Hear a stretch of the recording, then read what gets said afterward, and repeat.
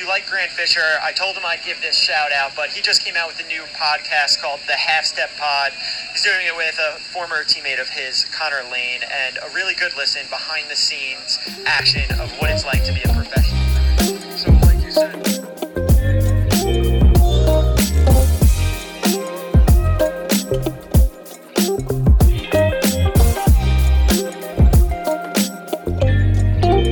Hello everyone, and welcome back to another episode of the Half Step Pod. I am your co-host Connor Lane, and across from me, via Zoom, now back in Park City after his race this weekend, Grant Fisher. Grant, how you doing, man?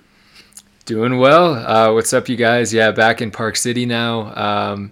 Happy to be back. It was nice to drop down to sea level for a bit, but nice to be back in routine up here. Pretty much live up here now. Like, it almost feels full time. Just because we've been up here for a month and a half already, and we've got another month to go. So, and then longer. Yeah. So it's bordering on permanent residence at this point. Yeah, I gotta change your mailing address for everything. Yeah, exactly. So yeah, down in LA for the weekend here. You got in on Thursday. Did you guys do like a little pre-meet workout in preparation for the race Saturday? Yeah, so we worked out on Tuesday. I think we talked about it in a previous episode. Had a solid workout. Definitely didn't take our foot off the gas too much on that one. And then pretty much full volume. We flew down on, I believe it was Thursday night for the Saturday race. Usually we drop down 24 hours to 48 hours before a race to get down there, and did pre-meet on Friday at a local college with the whole field of jumpers, sprinters, throwers, distance runners. So that was cool, kind of getting back into that race pre-meet environment. Yeah, I've had some questions about pre-meet stuff. It's very individual on my team. Everyone does different stuff. It's kind of whatever you need to feel good and like be ready for the next day. Yeah. So like personally, I like to do my normal warm up and drills that I would do before a race that I also do before a workout, and then strides. And honestly, I mix up the stride distance and quantity pretty much every time. It's just kind of what I'm feeling, to feel good to go. So if that's what you do, what do some of the other guys do? Or do you even pay attention to it while they're going through? Some of the other guys on my team have more set routines. Some guys will like to do like 4 times 100, like basically ins and outs or strides, and then spike up and do like 50, 100, 150, like at race pace or something, getting splits and everything. Just trying to feel that race pace again. Usually my stuff revolves around like 300 or 400 meter strides and trainers just to get warmed up and stuff, and then spike up and do like some hundreds or 150s at race pace, and then like some short acceleration, so less than 100 meters, just kind of fleshing the legs out. Sometimes after travel you feel kind of flat, especially if you're flying places, so sometimes it feels good just to feel that acceleration, that power again. It's not necessarily top end speed, but feel, quick and fast. I think those are more of a psychological thing for me. That's why I do them. But yeah, everyone's different. Some people just do their strides and trainers and they're set. There's varying distances people like to run beforehand and to cool down. And I like to cool down a little bit. Some guys don't like to. They just kind of like to finish the strides and let that sit in their legs. Be like the last thing your body feels before the race the next day. So it's variable, and it's very interesting when you're there doing pre-meet with your competitors too. I feel like everyone's always looking around, sizing people up. How do they look? What are they doing? They just did a 200. Should I do a 200? Like stuff classic. Like that. Yeah, this is what that person did. Do I need to do that? Yeah, you start questioning a bit, but just staying true to what works for you and focusing on yourself out there is helpful. No, I think I think it's interesting. A couple of things you said there. First of all, I feel like where that like copycat syndrome is most prevalent is on stretches more than like an actual distance of a stride. I feel like I'll see someone doing like a hip stretch and be like, oh man, my hip is kind of tight. And then do like the same stretch like a couple minutes later. Because, like we all know the same stretches. It's just, oh man, I really probably should do an extra one of those or whatever, which probably isn't a great idea. But at the same time, I doubt it does much. Because that's the other thing you said, like, yeah, you do these less than 100 meter stride outs. And you think it might just be a psychological thing, more than I feel like some people would say pretty much all of pre-meet generally is a psychological thing. Just a lot of the workouts we do on like a Tuesday, Friday basis, we don't pre-meet on that Monday, Thursday, but oftentimes can be really hard. And yeah, I feel like people have their set routines because it helps them, but also if you have the fitness and you've been training, as long as you kind of recovered those couple of days before the meet, I imagine you could do a lot of different things and still get the same results. So it's not saying you should change anything though, because again, there is a real benefit to mentally doing what makes you comfortable. But it is just interesting to think about. That's why, everyone can do a different pre-meet and everyone seems to still have like preparation for the race that they need. Right, totally. Yeah, and that I'll only speak on my experience with Bowerman, but even before workouts, we all have slightly different routines. We all warm up the same distance, but people like to do different drills. Like I like to do A skip, B skip stuff and different, drills like that. And other people like to do more stretching, dynamic stretching, and then different length strides. It just depends. And like, I feel like that's a nice thing about being a pro to some degree. Like, your body, what you need, what needs warming up, like problem areas that you've had in the past that you want to make sure are firing properly before you do any strides or hit the first rep of the workout. Similar thing applies. If your teammate's doing one thing, maybe they need to warm up their hamstrings more than you, and maybe you need to warm up your calves more than them. You got to individualize it a little bit. And same goes for pre-meet, and same goes for pre-meet warm-up when you're warming up for the actual race. It's easy to look around and see all these different drills and stuff and be like, do they know something I don't know, But yeah. So same goes for every aspect of running, I feel like. Yeah. Right? Like do what you need. Now, I do think this almost leads into a question, though I'd assume that people are thinking in their heads, especially if you're a high school runner, because we've had the opportunity to work with a bunch of different coaches at the collegiate level and trainers and PT people and people who analyze your form and give you specific drills, that kind of thing.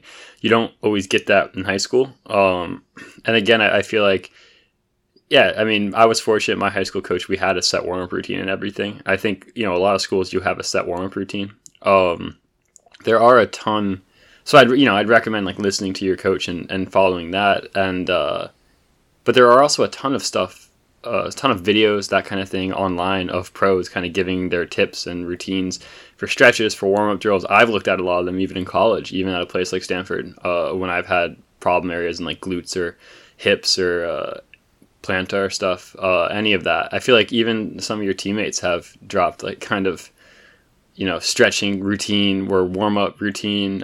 So I would definitely also the internet's going to be your friend in that regard too. Now, you don't want to overdo it with all that, but yeah, if you feel like you can identify a particular area for yourself, you might not have the same access to like, on-site like therapists or people who go over form analysis or strength coaches, but there's definitely still things you can kind of look into, and then it's really about how it feels for you than anything else. Like how do you respond to it? How do you feel like you respond to it? And going from there. I don't know if you second all that. No, I totally agree. Resources are variable. I have great resources as a pro athlete, and I'm very thankful for it. But that's not how it is for everybody. And, my resources have changed as I've grown as a runner at different stages. You don't have full-time PTs working with you when you're in high school, or most high schools. Maybe that was just my experience, but most high schools. yeah, I'd say most high schools, you're not going to have that. So yeah, the internet's your friend. People are usually very willing to open up about, what works for them. Right now, my collection of things that I do before a race or a workout, it's a collection of things that I've learned or been taught over the years. You know, certain things are just pretty universal, like an A skip or a B skip. So that's something that I picked up in high school that I still do. Other things are more fine-tuned just for me. Just some activation stuff that I do now to get my hips moving right, get my calves moving correctly, things like that. So for me, it's pretty fluid. And that's my experience. There is certainly a place for having a routine, though, as well, and sticking to it. Just deriving confidence from, you know, if you keep your warm-up routine the same before a workout as it is before a meet, it feels routine, it feels familiar, you know it works, and there is something to that consistency. Personally, I guess this is probably more of just like, this is my personality. I usually don't lock onto things as much, like specific routines, and if I can't do the exact routine or whatever, like I'm usually fine with it. Like little things happen, you know, sometimes you're warming up and it's last call for your event and you're like, dang, I've only done 2 strides, but my routine is 4 strides. You know, you don't really have a choice at that point. You just kind of have to adapt and get on the track and race. So, yeah, I think it's a balance of familiarity and routine and comfort, and knowing what works for you with like a little bit of flexibility, not being totally like so dead set on this routine that if a deviation has to happen, that it results in a panic. Yeah, definitely. You want to be adaptable and malleable on the start line of a race, because you've got to be, you know, you got to expect something's going to go wrong, which kind of did happen for some of the race participants, which we're going to get into. So pre-meet, everything smooth. You race at like noon on Saturday. That's kind of a weird time, almost like college days, because sometimes those meets would be at random times. How did you prepare for that one? Like, when did you wake up? When did you eat? That kind of thing. Yeah, a bit of a weird time. Most of the races I've run recently have been at night. I believe the reason it was around noon is because of the TV window. The meet was on ESPN, so which was awesome, but you know, with that comes some constraints with TV and stuff. So yeah, the race was at noon, a little unconventional. However, that's usually about when we're doing workouts up here and in Portland. Oftentimes we'll work out kind of late morning. So sometime starting the workout between 10:30 and noon or so. So my body was pretty like adjusted to it. And, that's another reason to, you know, not be so like locked into how things have been, or like in my case, so locked into night races that it resulted in like, oh no, what am I going to do for this, you know, midday race? Like, yeah, you just have to adapt. You don't really have a choice there. I mean, it's just funny too, like everything about, you know, how runners tend to cling to those, maybe at a more extreme level than you do, or I mean, just everyone wants to kind of stick to what they know. But especially when the race distance is changing significantly, like that's by far probably the biggest variable, you know, regardless of like when the race is or whatever. It's just the entire format of 1500 is going to be radically different. You'd think it would almost throw everything else off immediately, you know, like, hey, I'm going to stick to my routine, but yeah, things are changing. I'm running a different event, first of all. So I feel like, yeah, you just kind of got to go into it with a completely open mind on that front, which it seems like you did. Okay, so where do you want to go from here? What do you want to start with? I feel like we've talked quite a bit about warm up and stuff. We should probably just dive into the race. Yeah. All right. So I mean, gun goes off and stuff goes down right away. You stayed out of it. You were kind of were you on the outside? I forget, but I feel like you were kind of healthily out of that. But Mo and Eric Avila and Henry Wynn all got tangled up. They get tangled up, like 30, 40, 50 meters down the track. No one calls it back, which was weird at best, and probably super frustrating for both those guys who kind of got elimed right there. Did you even see it from your perspective, like during? Yeah, so I know I said we should probably talk about the race, but just right before the race, they took us out onto the track, and the 1500 meter start is a little different than most events. You start at the start of the straightaway rather than going into a curve like most events on the track. And they kind of held us on the start line for quite a while. One of the officials there was saying it was because of the TV stuff. I would imagine they were on commercial or something at the time. So we were kind of hanging around the start line, everyone's antsy, ready to go. And they lined us up maybe like 10 meters back from the line. And, before a race, the starter will raise his gun and say, "On your mark," and you kind of shuffle, walk up to the line and get set, behind the line. And then they fire the gun. And it was a very rapid transition from, on your mark to the gun. So quick. Yeah. So I think part of the events that transpired were somewhat caused by just not being set on the line. Like you mentioned, I had the highest hip number. I think I was like hip number 15 or something. So I was all the way to the outside, like on the outside of lane 8, essentially, almost on the concrete, like on the edge of the track. So while it's not like a great spot because technically you have to run a further distance to like get back to lane 1. Yeah, we've got to put that in the results too. Yeah. You ran what, 1,507 meters? Yeah, give me an asterisk. While it was a little like annoying because of that, I was able to avoid all the chaos that happened in the middle of the line. And yeah, there are a ton of videos I saw of the tangle up. Some like at regular speed, some in slow-mo. At the time, I just tried to get out, and 50 meters in, I just heard this slap, like down on the track. And, I knew someone fell. But I kind of expected it to get called back, but like, it is what it is. Like speculating, I think maybe a reason it wasn't called back could be for TV reasons. If they were running a little behind or had a tight schedule, then maybe they didn't want to call it back. But I got out decently well. I wasn't pumped with how I got out. And I didn't realize that it was Mo that had fallen until I came around the first lap and saw Mo just kind of standing there. I was like, oh, man, that was Mo that went down. And I didn't see Eric at the time, so I thought just Mo went down. I didn't even know that someone else went down. But yeah, it was kind of wild.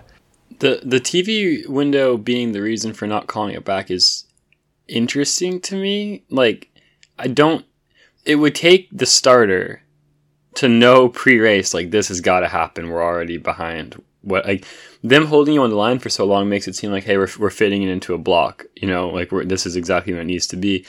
And that just seems weird. I would imagine, like, the director of the entire like TV production of the event might be like, yeah, okay, we want this to keep going. But does the starter know, like, it just feels like such a snap decision typically, for a starter to call back a race. Like, oh, that happened really quickly, you have to do it now or else it gets too far in and it just the race just kind of continues. So I wonder if it was truly influenced by, maybe influenced, but I can't imagine that someone was like yelling down on the track, like, keep it rolling, we got to get this in too. Maybe there was influence there. Maybe they knew, oh man, like, we got to get all these events in before the end of our TV window.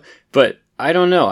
That would not happen at trials. I can't imagine they would, like, if it was the final of the 15 at trials, that they would let that roll, and that's going to be on TV. I don't know. I wonder if, like, there really was an ESPN guy in a truck somewhere, like, hope, somehow making this keep going, or if it was just kind of a bad call in the moment. I don't know. Yeah, I would hope if that happened at the trials too, the 1500 final, they'd call it back. Honestly, like, watching the video, that was one of the most obvious callbacks I've ever seen, 100%. In watching the sport. And the TV window theory is pure speculation. Yeah, I have no idea. Just like a side like tidbit, I guess. Usually when meets are televised, there's the officials and then there's another guy with a headset that's talking to the broadcast TV people. And usually the headset guy, who I'd imagine works for like ESPN or NBC or whatever is televising the meet, will say, all right, guys, we got 3.5 minutes. And they're very specific about it usually. So you can kind of jump around or do your strides or whatever. And he'll give you the 1 minute countdown. And then he's like, all right, 30 seconds. And then the starter will take over and kind of be the head guy on the scene, and direct everybody. So yeah, I don't really know how it works, but usually, yeah, the starter wouldn't have like a headset talking to ESPN. It would be this other guy that's usually kind of coordinating all the TV timing stuff. Okay. No, that makes sense. I also agree with what you say, though, about this being an obvious scenario to call back a race, because it was definitely in the first half of the first 100, and Mo fell for like an hour. If you watch the replay of that, like they all get tangled up and Mo falls for so long, and then obviously multiple people end up like falling. I mean, it almost looks like Mo like tackles Eric, although I'm sure in the moment it's way like it's not that, you know. Like I've been in those situations of just like everyone putting their arms on each other trying not to fall. It just, you know, it obviously probably it wasn't as like malicious as I'm sure like it could be interpreted. I don't know if you had a chance to talk to Mo about that. I'm sure he wasn't like trying to tackle anyone, but it should have been. I mean, I think the bigger thing is like race should have been called back. Like, I don't, especially when multiple people go down. And it shouldn't have really mattered. I guess that was the exact nature of it. Yeah. So what was interesting about the start was, you know, it was a crowded field. There were 15 people on the line. Gun goes off. I don't think everyone is fully set yet. And I think everyone just kind of flung their arms out, you know, trying to establish position, get out right. In a 1500, you're running so quick and things happen so quickly that positioning off the line is very important. And I know I've said this in previous podcasts, but, you know, Centro is just so good at that. Getting out on the line, staying out of trouble, and getting into a great spot where he doesn't have to do any work or make any decisions and can kind of control the race from the front. And he did that. You know, he took us all to school in that race. Like, he got in great position and did a great job and avoided all the chaos. And one thing is, like, Mo's a 10K guy. He's a small guy. And he was lined up against milers, who are much bigger guys in comparison. If you look at all of us on the start line, you know, we look tiny. Like all of the Bowerman guys, we look pretty small. Just like a Is height. Mo not taller? Maybe it's the fro. Or did you just mean built? Just built. Like Mo's tall, but he's like thin. He's a 10K guy. Yeah. And, you know, these guys have quite a bit of muscle on Mo. So, you know, a little contact is going to bounce Mo around a lot more than it would like a big miler that, you know, is maybe used to more contact and stuff. So, yeah, watching the video, you know, Mo kind of gets pinballed around. You know, he's got his elbows out too. Like, I'm for sure going to be team Mo in this situation and say, like, you know, it's not necessarily Mo's fault. But he had his elbows out too. Like, it's not like he just kind of was a victim here. But everyone does have their elbows out. You know? Yeah, everyone's got their elbows out, and Mo is the lightest one in this line and is just getting bounced. And, you know, recovers from the initial contact right off the line, it seems, gets a few good strides in, and then there's more contact. And he's clearly going down, and, you know, when you're going down, you just try to stay up by any means possible. And I think he reached out and grabbed Eric and ended up taking both of them down. I mean, in slow motion, it looks like he horse collars him, like in football. Things are happening so fast in an actual race. You know, I don't think he would try to intentionally. I mean, I know he wouldn't try to intentionally take someone out. I mean, ideally, at the end of that thing, it should have been called back. But yeah, I've seen some funny memes about it too. But it was unfortunate, you know, like, it cost two guys, you know, an opportunity to run fast and potentially get a standard. It's Yeah, it was unfortunate. Luckily, both those guys were able to come back later in the meet and run. I think Eric paced a 5, and Mo raced a 5. So they at least could salvage something. But that's what happens. Like when you're trying to get out and you're being physical, sometimes people go down. Yeah, I mean, and just especially that early on, you'd want it to get called back. I feel like that's where.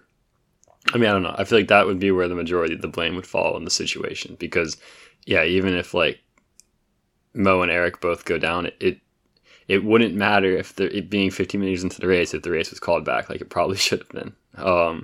We would just have run it back. But yeah, I mean, onto your race, it felt so. I mean, the race itself felt like nothing really happened until about the bell. I mean, people started moving going onto the home stretch like 500 to go, it seemed like. But you also were you not locked into your last? No, I watched this race live and I watched it like right afterwards with the Mo fall and everything. But were you kind of like locked into your spot? It felt like for most of that thing, kind of in the upper half.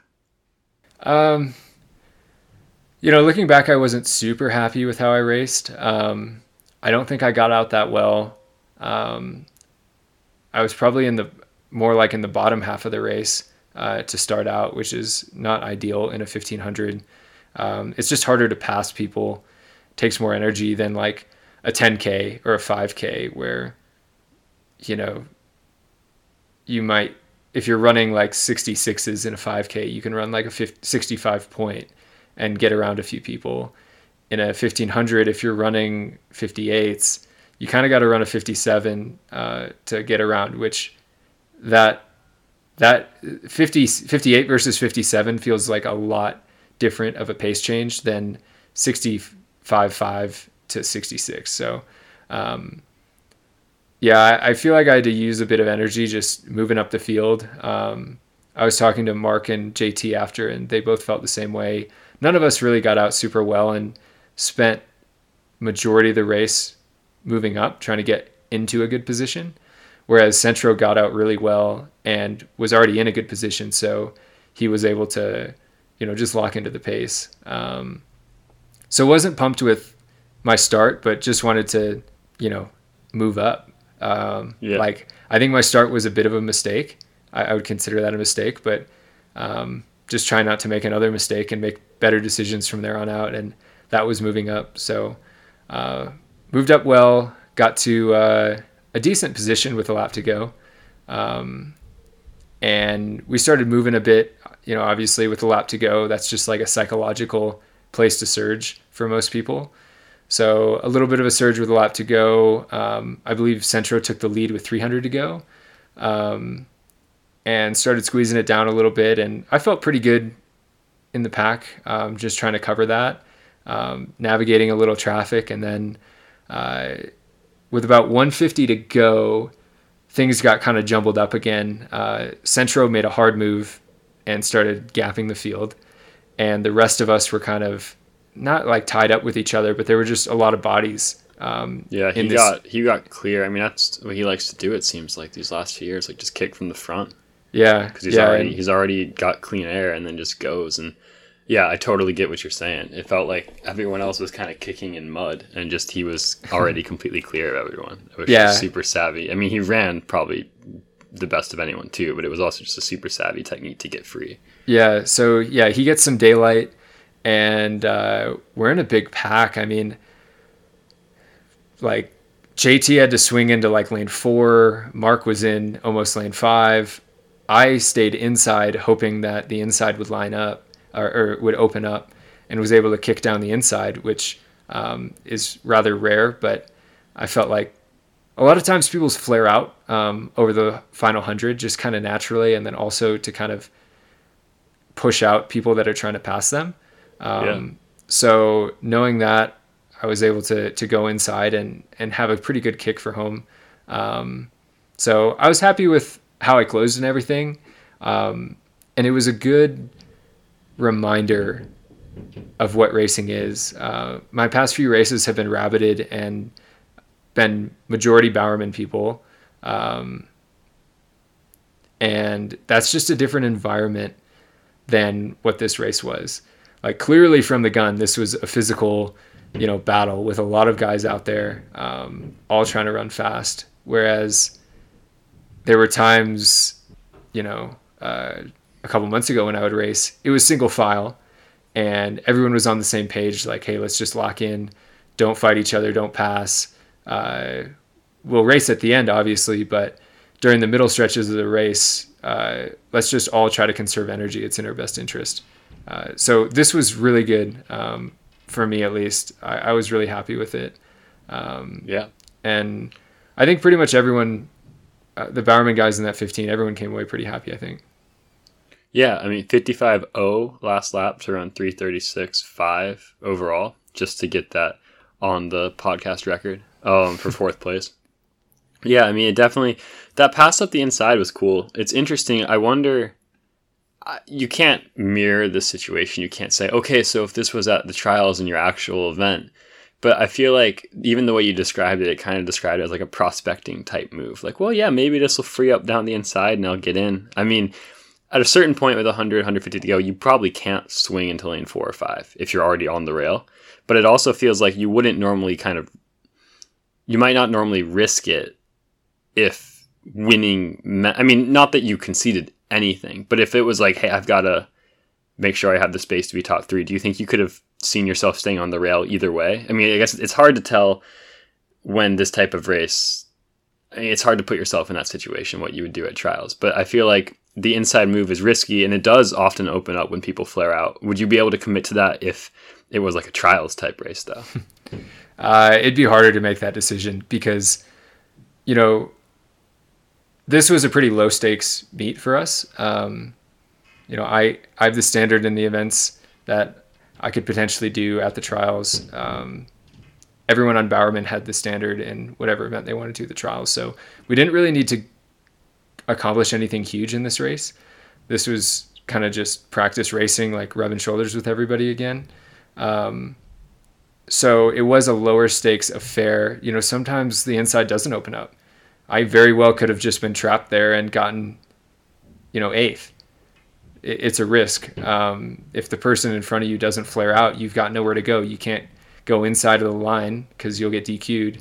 You're probably boxed in. You can't go outside.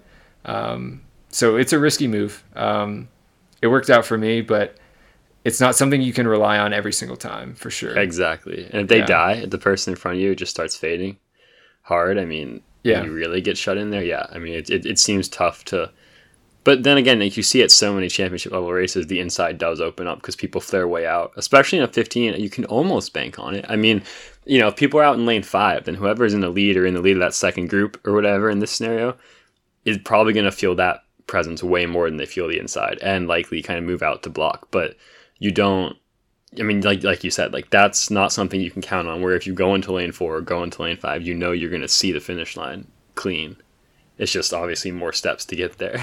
Yeah, totally. I mean, another factor was I was a little boxed on that corner coming in. I had guys surrounding me kind of. So the inside was kind of my best decision, I feel like there. Your only decision, right? You can't swing if you are boxed in going into like the straight and you're on the inside rail, like you probably can't get out like to that lane 4 or lane 5 thing without just, I mean, you're just not going in a straight line at that point. Yeah. You got to like make a right turn and you can't do that. So it seems like you kind of had to commit to that. That's why I'm saying, like, even at trials, like if that was somehow your position, which ideally you're already well in front of everyone else, but if that's somehow your position going, like you kind of can't change it. It just seems like a risky thing.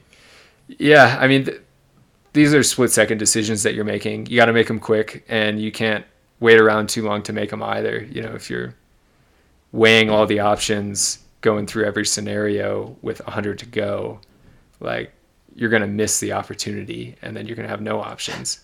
You can't be weighing the options, I guess. That's very true. Yeah. So you kind of just got to take what's in front of you and make a quick decision and commit to it. I think it worked out well. I was really happy. 3:36 is my PR, so I was pretty much right on it. A nice sub-4 pace for a mile. So yes, you might finally... Yeah, maybe if I hop in a mile, I can break that PR. But maybe. But yeah, good foray back into the racing scene and a nice close. Obviously, this wasn't the focus of the season, but it's just a nice way to get the legs turning again, get the wheels going, and yeah, it was fun. I think it was a good result. Got some things that I can learn a bit, just as far as tactics and stuff. But it was good. Nice. Did you get to do anything fun and all that? Nothing wild. These trips are usually pretty quick. We flew in 5 p.m. on a Thursday, did pre-meet on Friday, and then flew back at 5 p.m. on Saturday just because we had a morning race. So raced and flew out that afternoon pretty much. Yeah, so you know, you're not really like sightseeing. You're not like going out and doing stuff. Like we walk. You might walk over to the beach or something. Like some of the guys got haircuts. Right when we were leaving to the airport on Saturday, there was a car accident right outside of our hotel, and we were like the first people on the scene, which was kind of wild. Oh man! Like pulling the people out of the car with the airbags and stuff. It was kind of crazy. Nobody was hurt, but that was kind of wild. I've never been that close to a car accident. First responder Grant. Yeah. Jeez, dude. It was pretty wild. But yeah, everyone was okay, which was great. And then we headed off to the airport. So these trips go by really quick. You drop down, you want to eat, get to sleep, do pre-meet the next day, you know, chill, conserve energy. In this case, we raced in the morning and then flew out that afternoon. So yeah, it's pretty rapid fire. I caused a car accident once while I was running. Well, I didn't cause it. So the people in the cars caused it, but we were running through an intersection where we had the right of way, and we were kind of running like parallel to the traffic that had the green light. So like the light turned green for these guys, and we're kind of running towards them, but off to the side. So the first car in line is making a right turn, like into where basically we'd be running, but he sees us, so he's like waiting. But the light turns green, and the person behind him just like stepped on the gas and like rear-ended him. While the guy was waiting for us just kind of go through the intersection, and we just heard it wasn't like that loud because it was from a stop, and it was there wasn't that much action. Fortunately everyone was totally fine, but yeah, that just kind of happened. I was running with my high school teammate, and I was just like, oh man, and he was like, keep running, and I was like, okay. Oh, you didn't stop? Well, no, but also we weren't like, I don't know, it's not like we definitely were the reason that this happened, but at the same time, like the two cars on the road collided, and the guy, it was a green light, but the guy who had his indicator on and was stopped, the car behind him was completely at fault for that. You can't step on the gas when the other car is stopped at the light. Everyone, even if it's green, you gotta at least honk or something. If you don't see us, but yeah, that was the closest I've been, I guess, to a car accident. But everyone was like, if my mom's listening to this, which she definitely is, everyone, like the cars were stopped. They couldn't have accelerated that much to even hurt us if it had been a scenario. But yeah, just the noise was like weird. It was like, yeah, ours was so loud. Was it fast? It was a head-on collision, so it was pretty aggressive. The cars were pretty smashed up on the hood, and yeah, like I said, the airbag was off and stuff. And one of the women that we pulled out of the car was pretty rattled, kind of in shock. But everyone was okay? Everyone was okay. Okay. Yeah, but like the cops came and stuff and had to sort everything out. So that was interesting. That was kind of a wild experience there. It's kind of like that time you were in a bus fire and then went and ran like an NCAA lead in the DMR the same night. I wasn't actually in the fire. I know you weren't in the fire. I was in the fire. Yeah, you were in the fire. And yeah, we were flying into Seattle, and the DMR had gone out the day before, which Grant was on.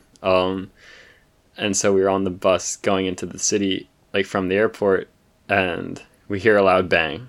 But we hadn't hit anything. Just one of the wheel cases or whatever had like given out. And I don't know if it was like the fact that we drove on it for like a bit or whatever, but like we're pulled off on the side of the road and we just start smelling like, what is smoke. But at the time we just thought it was kind of a burning smell, and we couldn't tell if it was just, the wheel was just really hot because it had popped or whatever. And then the bus was a really ratchet like bus. I don't know why that was the one that we had, but you typically like bus windows, you can't like push out at all or like really open.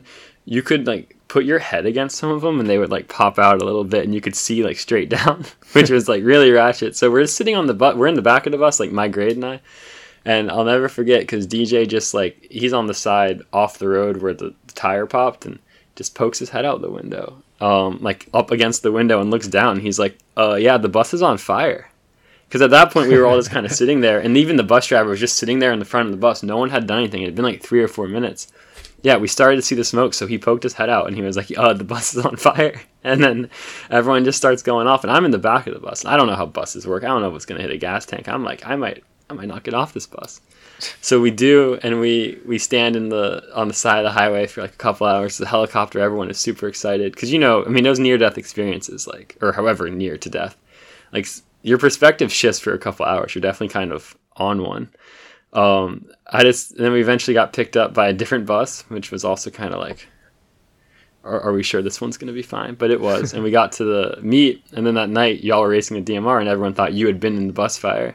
And we're like, oh man, underdog story, like true champion to stay composed and race. And it was fine. It was just so much funny. Adversity. Yeah, it just overcame these Stanford kids. They lost all their gear in the bus fire because all of our stuff was burned. We got to save some, but it smelled so bad, man. That was tough. Yeah, and it was just like, oh man, Grant Fisher, he's overcome it again.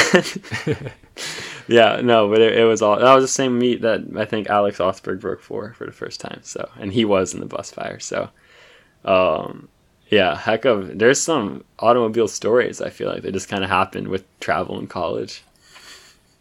Yeah, man. I mean, yeah, driving can be dangerous.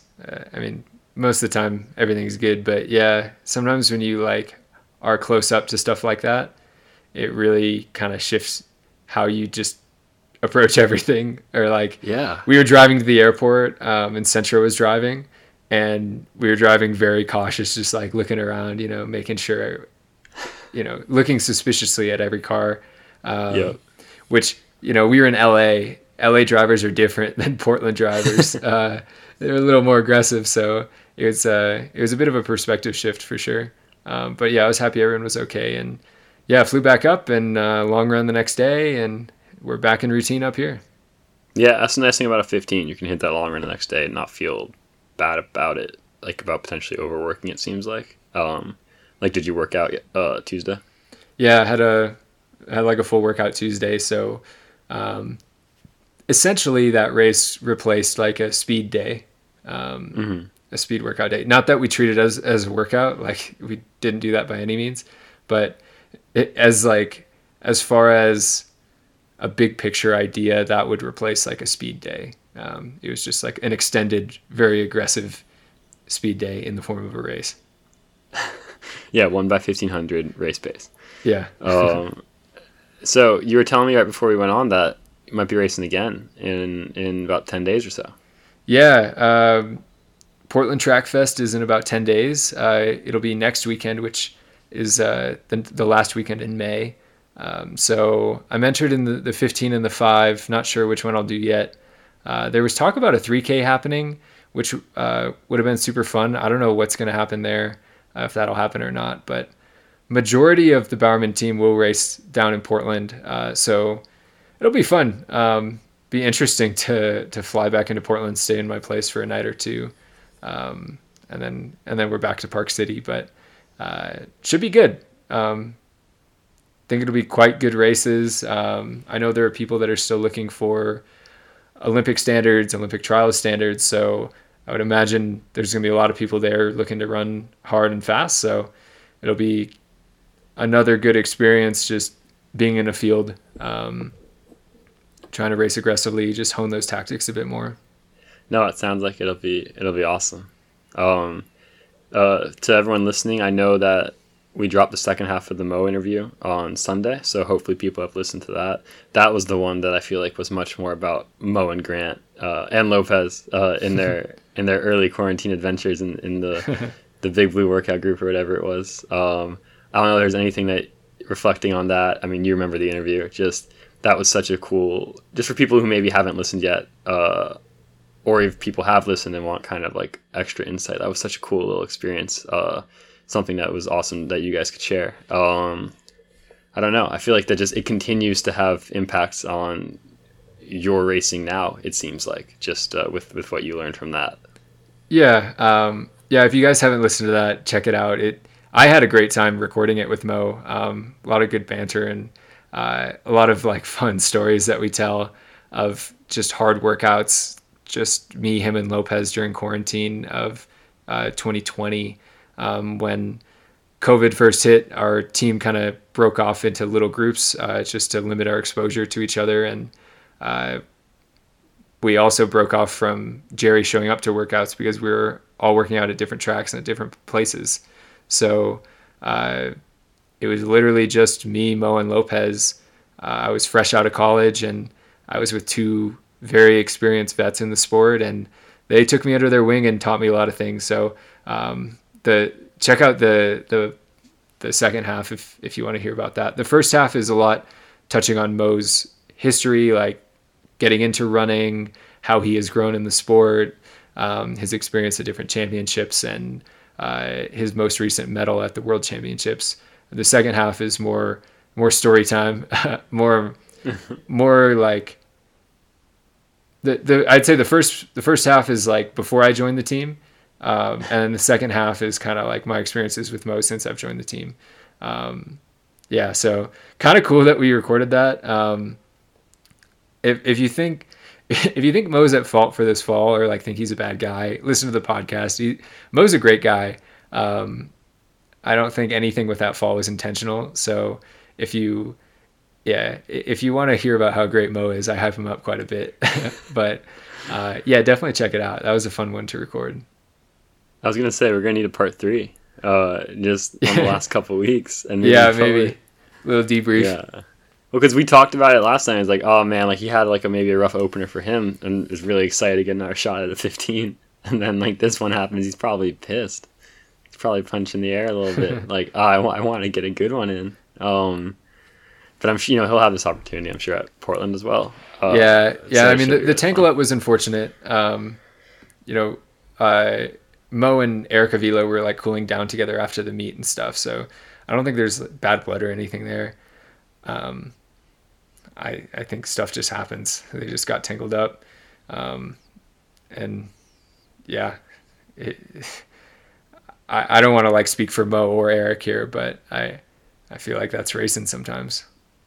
Yeah, a tough outcome. But hey, a solid one in the bank for you.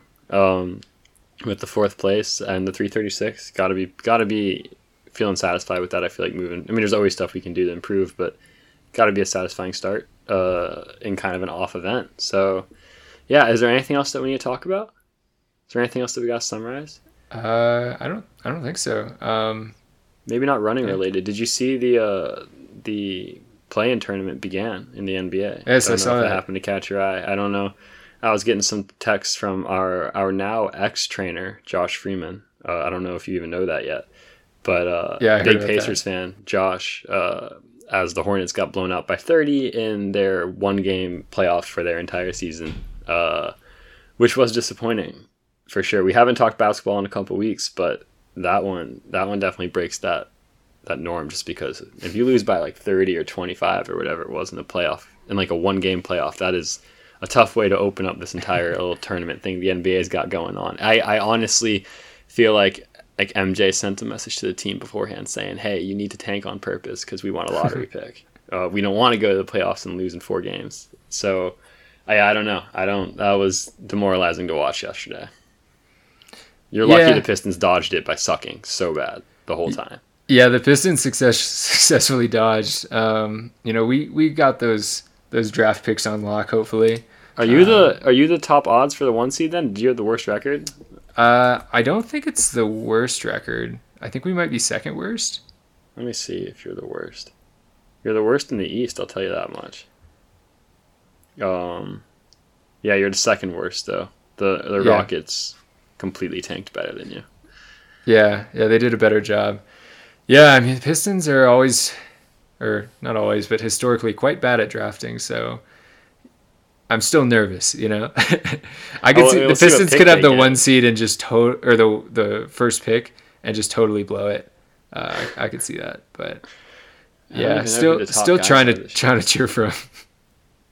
Yeah, you got to support. I mean, and it sucks because like the Wings are bad too, while the Hurricanes are the number 1 seed in the East and Central divisions of the playoffs. It is what it is. Yeah, I mean, it's a tough time to be a Detroit, Michigan, that whole area sports fan. It seems like.